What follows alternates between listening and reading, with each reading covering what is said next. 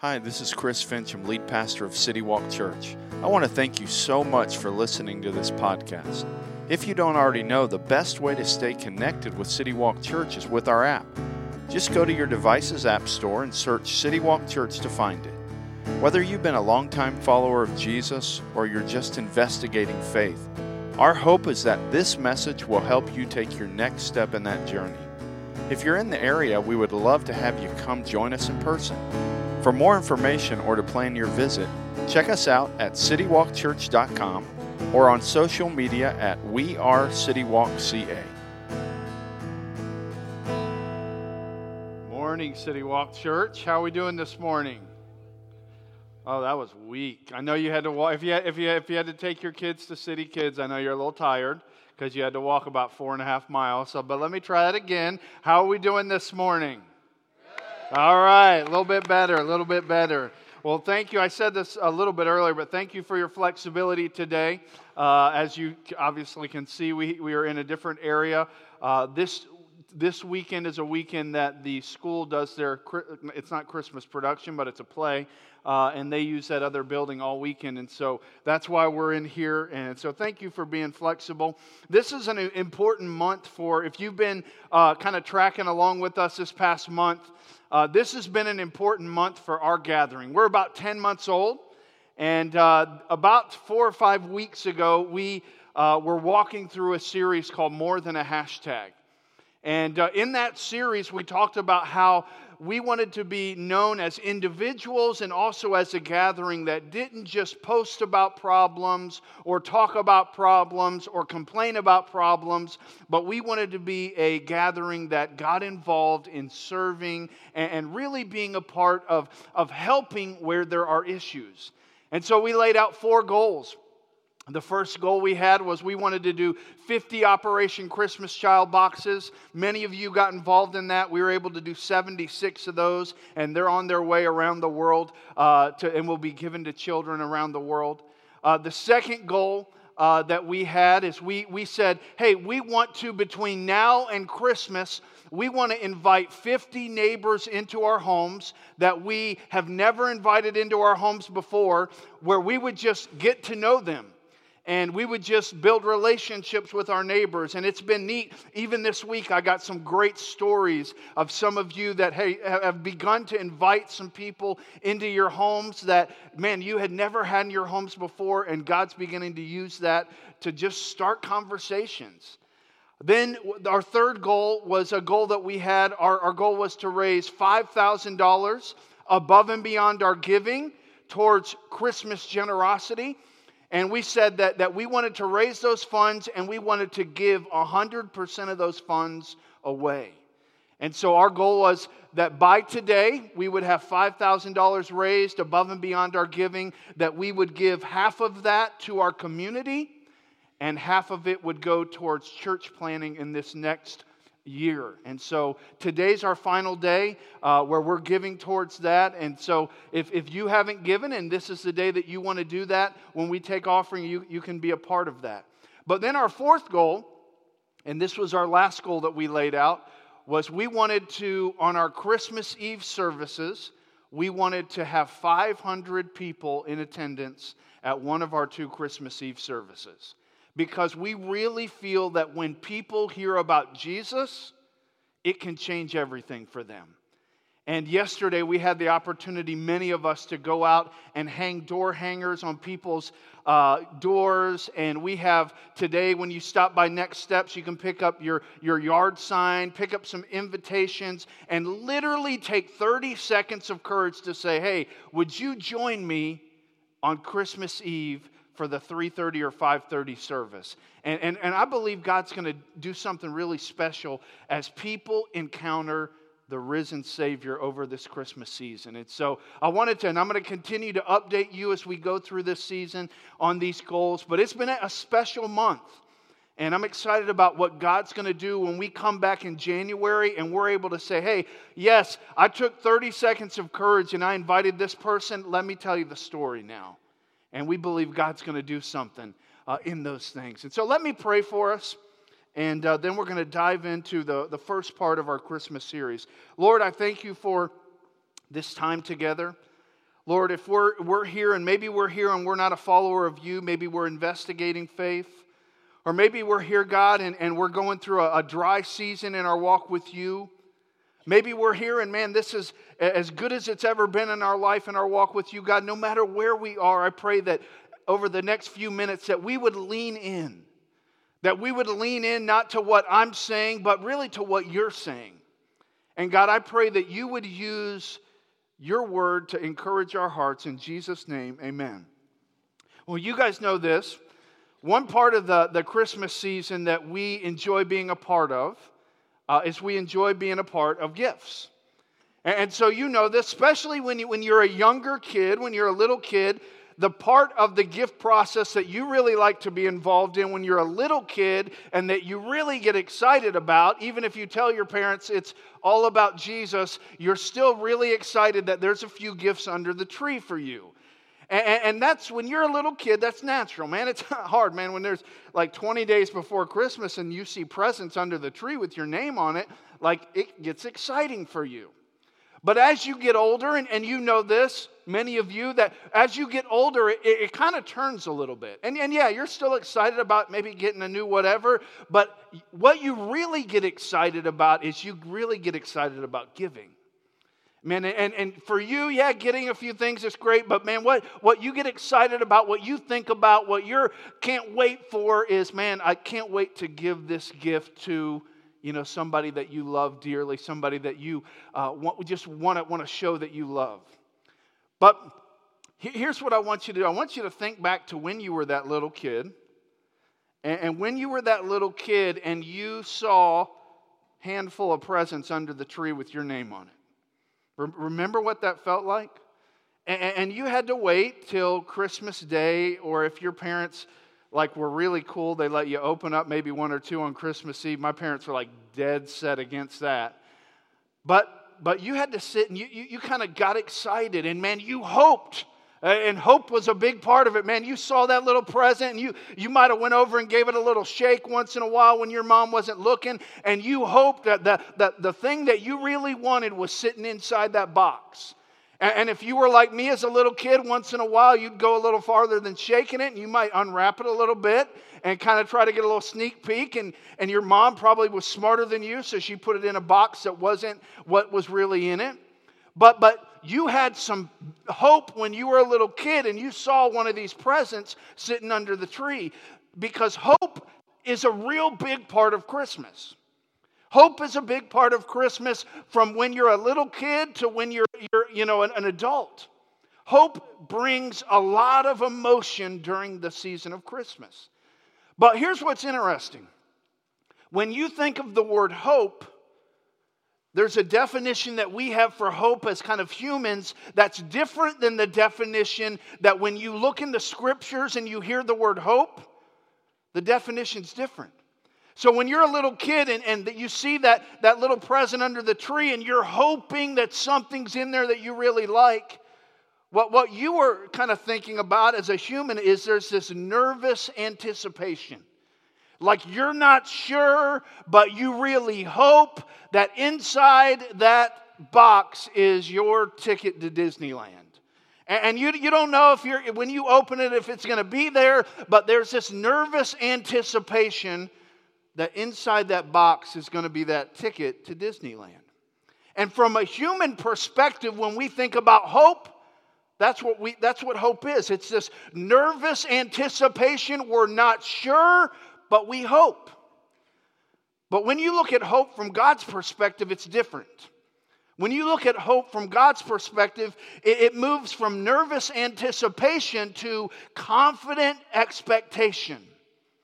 So it's no longer like, oh, I kind of hope there's a Disney ticket in there and I'm kind of nervous about it. It's, hey, I know there's a Disney ticket in there. And so I'm actually going to go ahead and book my flight to Southern California because I'm excited that when I open that, I'm going to see a Disney ticket in there. And that's what hope is in the scriptures. It's this confident expectation that I know something to be true. And because I know it's true, with that comes expectations and joy and emotion, but it's not nervous anticipation. It's, I know this is true, therefore I have confidence and I'm excited about it.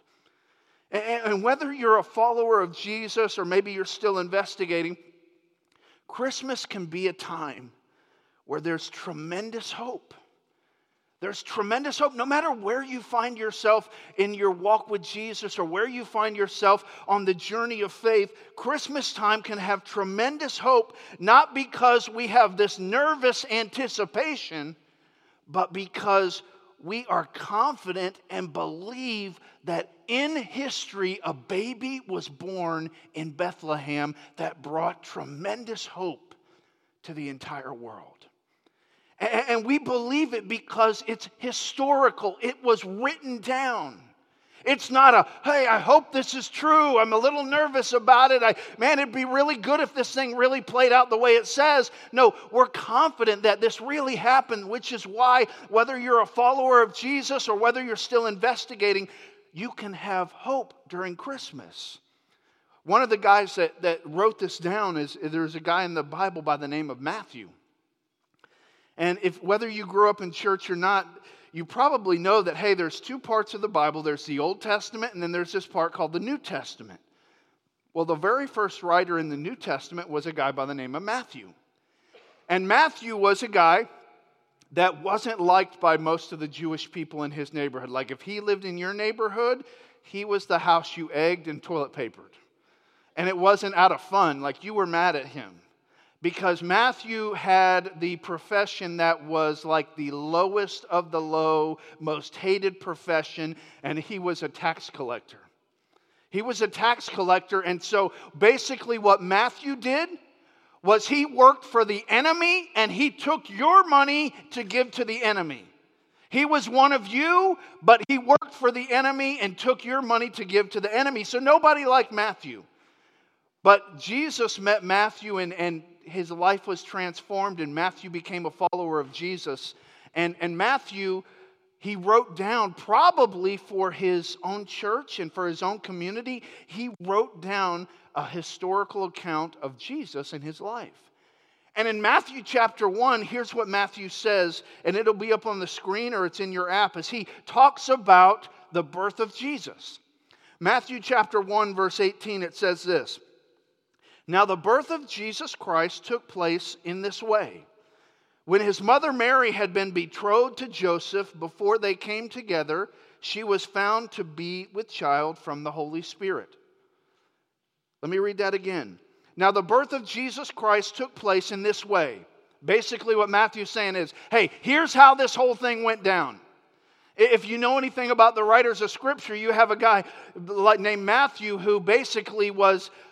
He was like, let me just get to the point and tell you how this went down. And then you had another guy named Luke who was a doctor, and he said, hey, let me tell you all the backstory. But for Matthew, he just said, hey, let me tell you how this thing went down. He said, there was this lady named Mary. And Mary was betrothed to this guy named Joseph. So the word betrothed, in our society, we're like, what does that mean? It wasn't engagement and it wasn't marriage. It was kind of somewhere in the middle. It was a legal agreement that parents made between two families that said, hey, our two are going to end up together. And when you were betrothed, in order to separate, you had to be divorced. There was like a legal process that once you were betrothed, you had to go through a legal process of divorce in order to really, be separated. And so it was kind of a big deal. And so Mary and Joseph, they're betrothed. And here's what the writer of Matthew, here's what he says. They're betrothed, and before they came together, she was with child by the Holy Spirit. And basically what Matthew was saying, he was saying in the G-rated version, they hadn't had sex yet, but she was pregnant. He said, hey, they haven't come together, but she was with child by the Holy Spirit. So imagine being Joseph and Mary coming to you and saying, hey, I just got to tell you something, and you need to sit down. You're probably not going to believe this, but I'm pregnant. And before you get upset, it's actually the Holy Spirit's baby. Just imagine being Joseph. I mean, like, Mary, come on. I mean, we know each other. Really? Come on, playing the God card here? And so Joseph, when he found out that Mary was pregnant, he tried to think through, man, how are we going to do this? Because her being pregnant was what could get real ugly in this day. Because when you're betrothed, you're not supposed to have any physical relationship. And if you do, it's considered immoral. And if you're immoral back in this day, they kill you. And so Joseph, man, he's in a position here where this thing could get ugly. And so watch what Joseph does. It says this in verse 19. And her husband Joseph, being a just man and unwilling to put her to shame, resolved to divorce her quietly. But as he considered these things, behold, an angel of the Lord appeared to him in a dream, saying, Joseph, son of David, do not fear to take Mary as your wife, for that which is conceived in her is from the Holy Spirit. She will bear a son, and you shall call his name Jesus, for he will save his people from their sins. And so Joseph, my girl is pregnant, and she says it's the Holy Spirit's. I'm not trying to get her killed, so here's what I'm going to do. I'm going to just kind of quietly divorce her, keep it really under the radar, and just pretend this never happened. And so as he's in the process of doing that, he hears from God, and God says to him, hey, no, what she's telling you is true. Like, Mary has a baby inside her that is from the Holy Spirit, and this baby, his name's going to be Jesus, and he's the one that you've been waiting for that's going to save people from their sins. The name Jesus wasn't, we hear the name Jesus, and it's like, Jesus, if you're named Jesus, that's a big deal. Back in this time, Jesus wasn't an uncommon name. So it wasn't like, oh, Jesus, okay, this kid's going to be special. No, Jesus was a common name that other people had. But what's interesting is the name Jesus, it's derived from a Hebrew name, Yeshua, and it basically means to deliver or rescue. And so this angel comes to Joseph in the midst of Joseph's kind of, man, I don't know what to do, and says, Joseph, this thing's for real, and this baby is going to be the rescuer. He's going to be the baby that does save his people from their sins. And so Matthew, he goes on as he's writing about this, and he says this, and this took place to fulfill what the Lord had spoken by the prophet. And so what Matthew says is, hey, what I'm telling you isn't new news. What I'm telling you is just a fulfillment of what we've been hearing about for hundreds of years. In fact, not just what we've been hearing about, but what was written down hundreds of years ago by prophets. We're actually seeing this fulfilled. And then he shares a passage from Isaiah that was written hundreds of years earlier. And here's what he says. He says, behold, the virgin shall conceive and bear a son, and they shall call his name Emmanuel, which means God with us. When Joseph woke from sleep, he did as the angel of the Lord commanded him. He took his wife, but knew her not until she had given birth to a son, and he called his name Jesus. So Joseph does exactly what he was told to do. Mary has this baby, and this baby is talked about with two names. So the first name that probably most people know this baby as is the name Jesus. It's the name that Joseph was told, hey, you need to call this baby Jesus, and this baby Jesus is going to be the one that saves his people from their sins. And the name Jesus was really pointing to what he's going to do. He's going to save people. But also, you need to remember that, Joseph, there's another name for this baby. And this other name is just as important, and it's the name Emmanuel. And Emmanuel doesn't talk about what he's going to do, but it really describes who he is. That this baby is special because he is God with us. And man, that's a big deal. And in fact, in order to really understand, because you hear the word, okay, Jesus means he's going to save people. And okay, Emmanuel, yeah, we've sang some songs about that name. And it's, okay, God with us. But to understand the impact of these names and what they meant to these people, you really have to look back a little bit. To really get the bigger story, you have to look back and go maybe even back to the beginning of the Bible to find out the power behind these names, Jesus and Emmanuel. You've experienced this in your own life probably, where you've maybe met somebody and maybe you were introduced to somebody. Hey, you need to meet so-and-so. And you met that person. You had a great conversation with them. And yeah, it was a pleasant conversation. And then after the conversation, maybe a few minutes later, when you're done having it, somebody comes to you and says, did you know who you were talking to? Let me tell you a little bit more about who you were talking to. And man, let me tell you the backstory in their life. And once you find out, okay, now I know who I was talking to and I know a little bit more about the story, the interaction with that person, man, it goes to a whole nother level. And that's what's happening here. Matthew says, hey, there's going to be this baby, and we're going to call him Jesus, and that means he's going to save people. But then his name's also going to be Emmanuel, and that means God with us. But in order to understand that, you have to go back to the very beginning when man was created, Adam and Eve. And in Genesis, the Bible says this. Genesis chapter 1, it says this.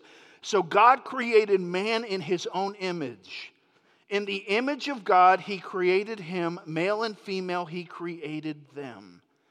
So you have Adam and Eve, the very beginning of time, and God says, hey, I'm going to create man in our image.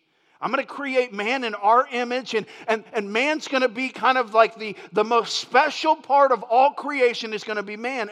And so Adam and Eve had this special relationship with God. Imagine. Like, you don't have a perfect relationship with anybody, neither do I. Like, your favorite person in the world, you don't have a perfect relationship with them. And that's not news to you. You're like, yeah, I definitely don't. I just had a fight with them 2 days ago, even though they're my best friend. You don't have a perfect relationship with anybody, neither do I. But Adam and Eve had a perfect relationship with God. Imagine that. Imagine having a perfect, no impure motives, no selfishness, no hiding, fully known and fully loved. Man, perfect. Like when you're going out to shoot hoop, like you and, hey, you want to come play? Like close. Like you hung out together. Perfect relationship. And that's how life was for them. But then Adam and Eve did something. And here's what they did. They chose to not believe God. God said, hey, man, we're best friends. We have the special relationship. And Adam and Eve decided, you know what? I'm going to listen to the enemy. I'm going to listen to Satan. And I'm going to listen to the lie that God doesn't know what he's saying and there's a better way. And they did that. Does that sound familiar? Have you ever done that? I have pretty much daily. I do that. And that's what happened. So Adam and Eve, perfect relationship, decide, you know what? God's must not be, he's holding out on us. There must be something better. And so I'm going to go my way. I'm going to do my thing. And they found out very quickly that decision was devastating, not just to them personally, but to the whole human race. And so now the perfect relationship that they had with God, where they fully known, fully loved, spent time, nothing in between them, was broken. This walking and talking with God because of their sin was broken. And now there was hopelessness. And they couldn't go backwards. They couldn't be like, oh, God, I was just kidding. Let's rewind the tape a little bit and we won't do that. No, they couldn't do that. It was broken and they could do nothing about it. Have you ever been in a spot like that?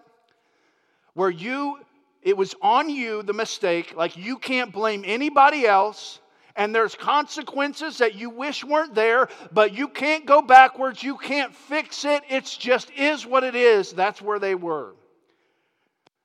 But then God, and he didn't have to do this. He didn't leave them hopeless very long. literally just within a few verses in the scripture, so not long after they have made this terrible decision that destroyed their relationship with God, that put sin in between their relationship with God, here's what God says as he's talking to Adam and Eve and to the enemy Satan after this has happened. He says this in Genesis chapter 3.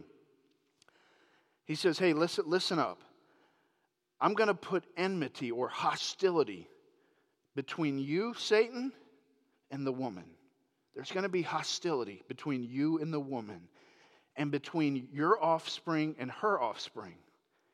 He shall bruise your head, and you shall bruise his heel. So here's what God's saying. He's saying, hey, this thing's hopeless, but here, listen up, Satan. Listen up, Adam and Eve. See, Satan, Eve, there's going to be offspring. Somebody's coming. That's going to be a descendant of you. Somebody's coming that is going to destroy Satan. There's going to be hostility. And he says it this way. He says, hey, Satan, you're going to kind of nick his heel a little bit, and he's going to crush your head. That's what's about to happen. And early on, God, he could have left it as no relationship, and you know what, I'm done with the human race. But he said, you know what? Though it was your sin that destroyed our relationship, someone's coming that's going to destroy the power of Satan. Yeah, you're going to nick his heel a little bit, but he is going to crush you. And basically, in that moment, God was declaring war on sin and Satan, and he was giving ultimate hope to the human race. And then what happened was, all throughout history, arrows continued to point to this prophecy that someone is coming. You move on in Genesis to a guy by the name of Abraham, who is the father of the Jewish nation. And in Genesis 22, God says this to Abraham. He says, in your offspring shall all the nations of the earth be blessed. Hey, Abraham, there's somebody coming that's going to come through your line, through your family, that literally everyone in the world's going to be blessed by who is coming.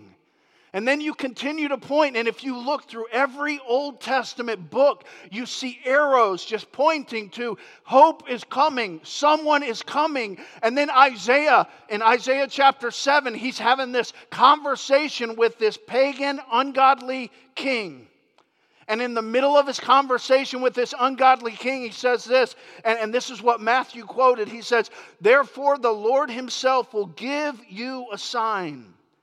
Behold, the virgin shall conceive and bear a son, and shall call his name Emmanuel, which means God with us.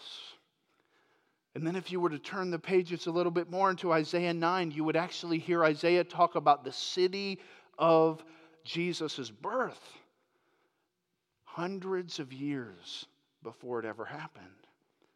See, the reason that we can have hope in this season is because of what our friend Matthew wrote when he said, the virgin shall conceive, and there's going to be someone coming who will literally be God, and he will be with us.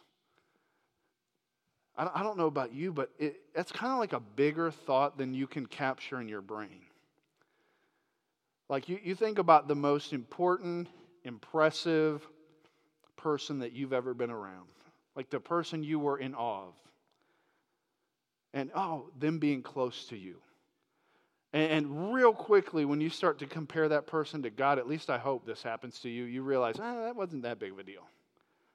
But imagine this idea of God with you. God with me. The God of the universe, the creator of the world, with us in a relationship. And that's where we see throughout the Old Testament, century after century, this promised king, this Messiah that would come and heal this broken relationship that man broke because of their sin. This God, and I wrote this in my notes, God who had once walked with man in a perfect relationship would again walk the earth and sacrifice himself to restore that relationship. Which is why Matthew told us about Jesus. So Christmas, it brings a lot of hope. But here's why it brings... Christmas doesn't bring us a lot of hope because Jesus was born. You're like, what? No, it's a play on words, but Christmas brings us a lot of hope because Emmanuel was born. Because if Jesus was just a man that lived a really good life and died a memorable death, cancel Christmas. A lot of people did that. But because Jesus was God, changes the game.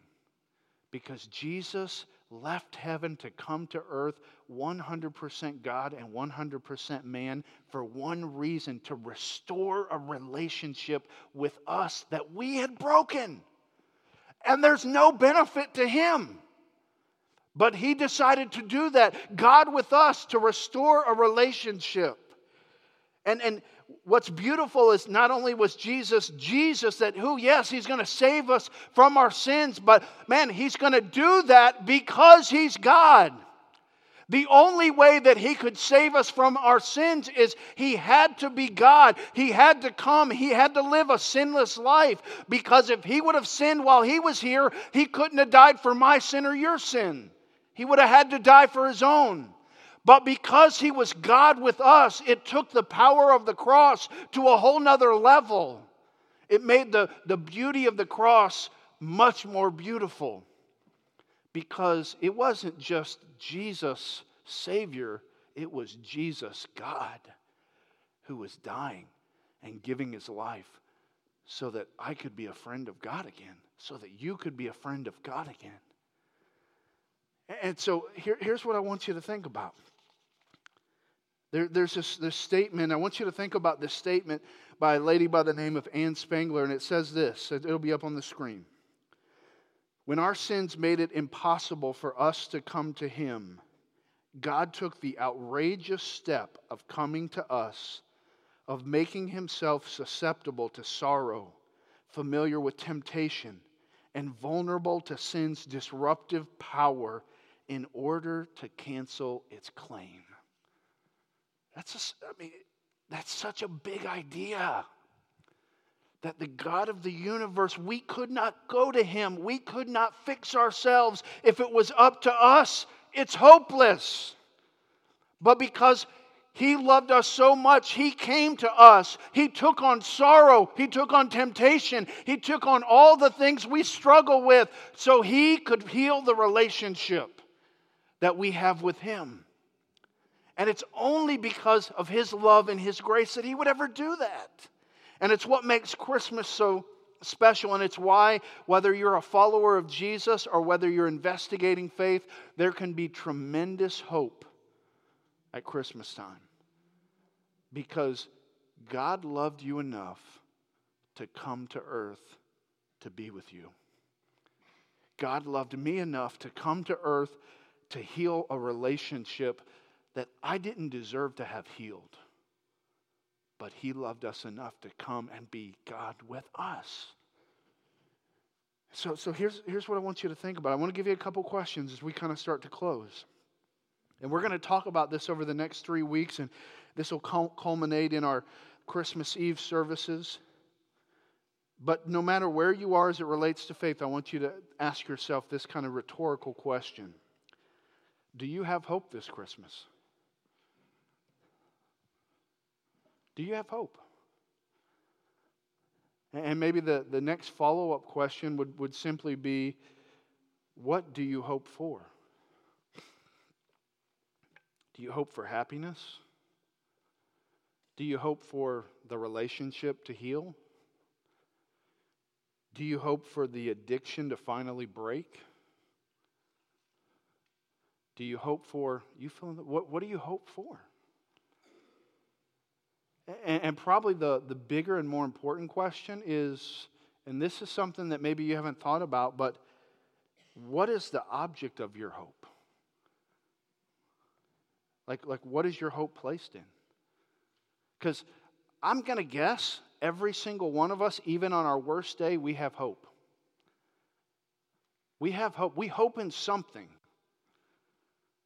But you and I both know this, that really, in order to be confident, it's really important to know what our hope is placed in. I wrote this in my notes. The object of your hope will determine your level of confidence.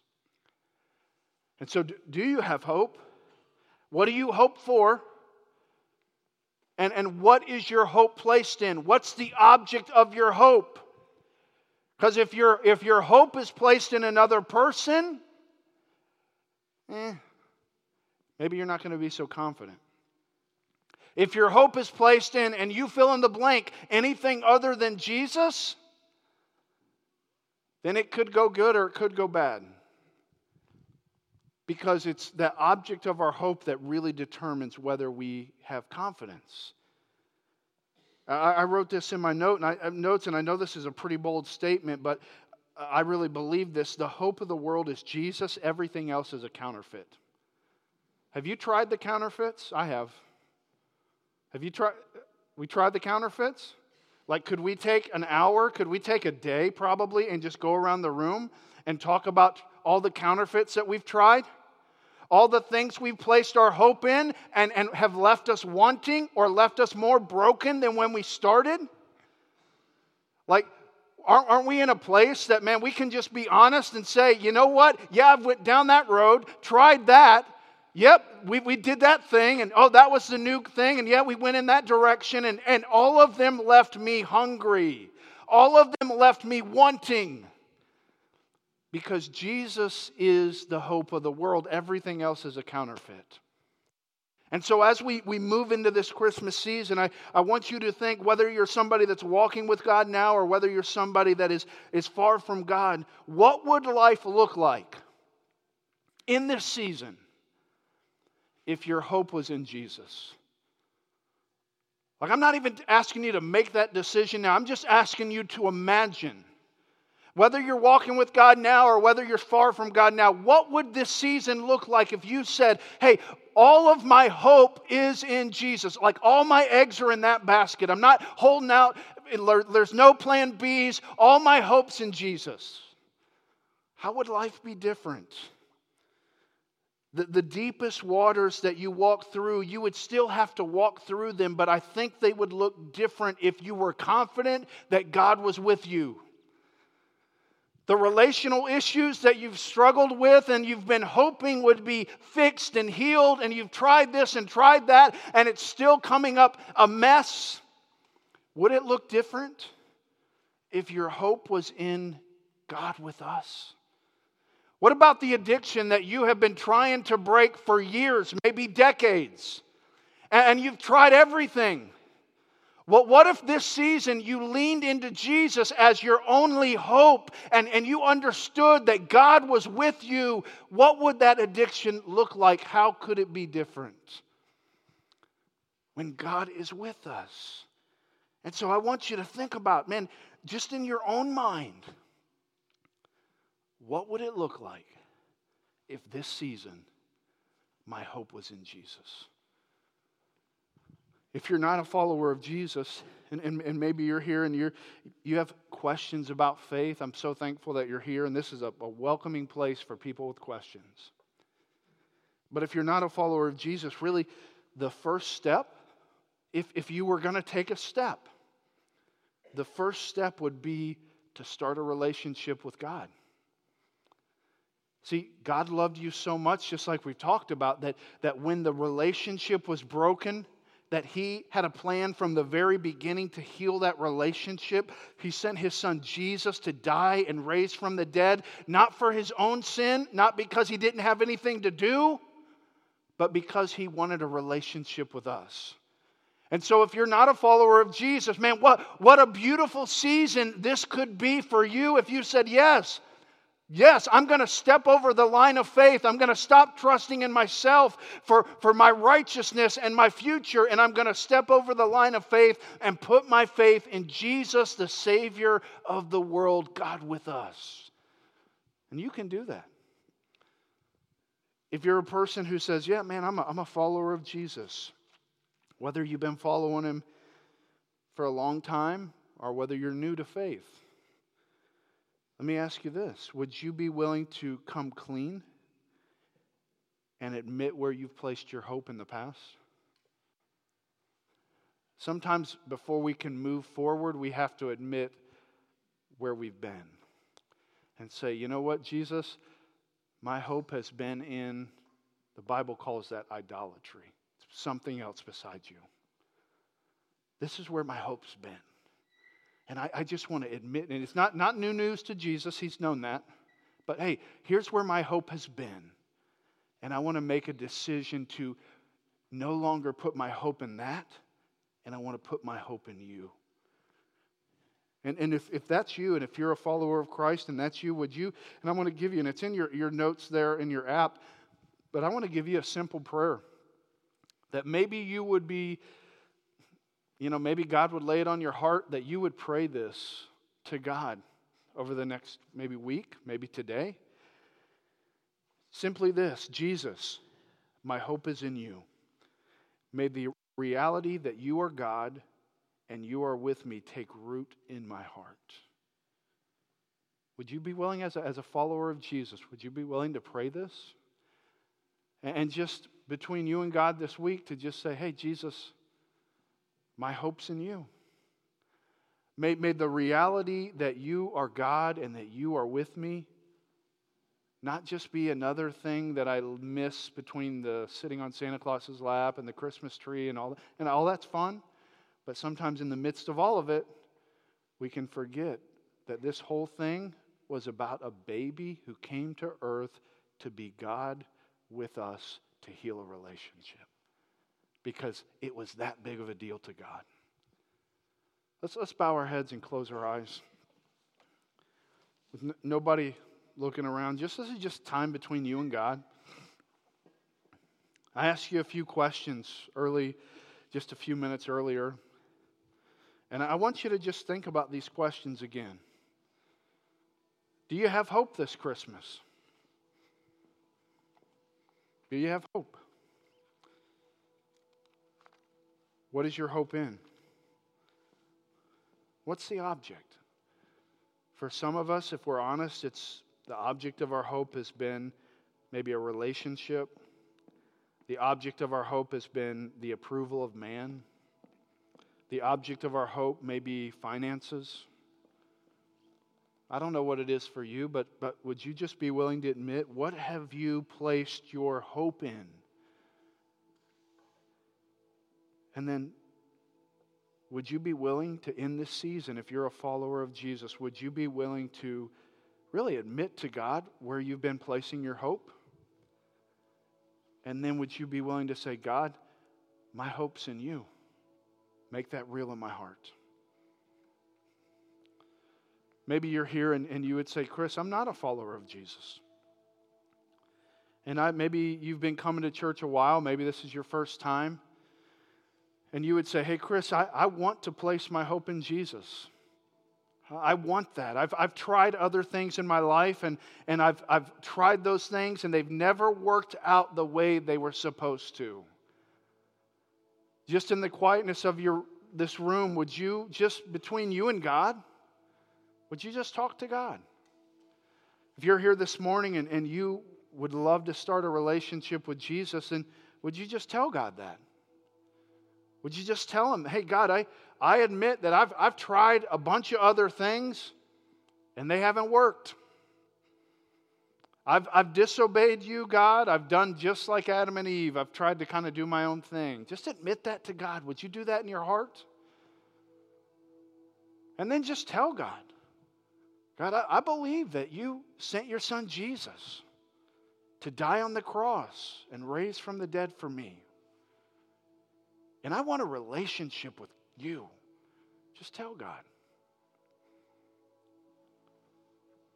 If you're here this morning and you, just between you and God, you started a relationship with God, we don't want to embarrass you, but man, we want to help you in your new relationship with God. And so the easiest way for that to happen is for you to, just on that little card that maybe you filled out earlier, there's a little spot where you can just say, hey, I prayed to receive Jesus. I started a relationship with God. Would you just check that box and maybe put a little bit of your information? And if you would allow us to, we'd love to contact you this week and just help you along your journey of your relationship with Jesus. God, I thank you that we celebrate this season because of a relationship that you did not want to do without. You wanted a relationship with us, and you went to incredibly great lengths to have that relationship. God, I pray for each of us in this room, no matter where we are in our journey of faith, I pray that this season that we would lean into the fact that you are God and that you are with us. And I pray that that is where our hope will be placed. In Jesus' name, amen.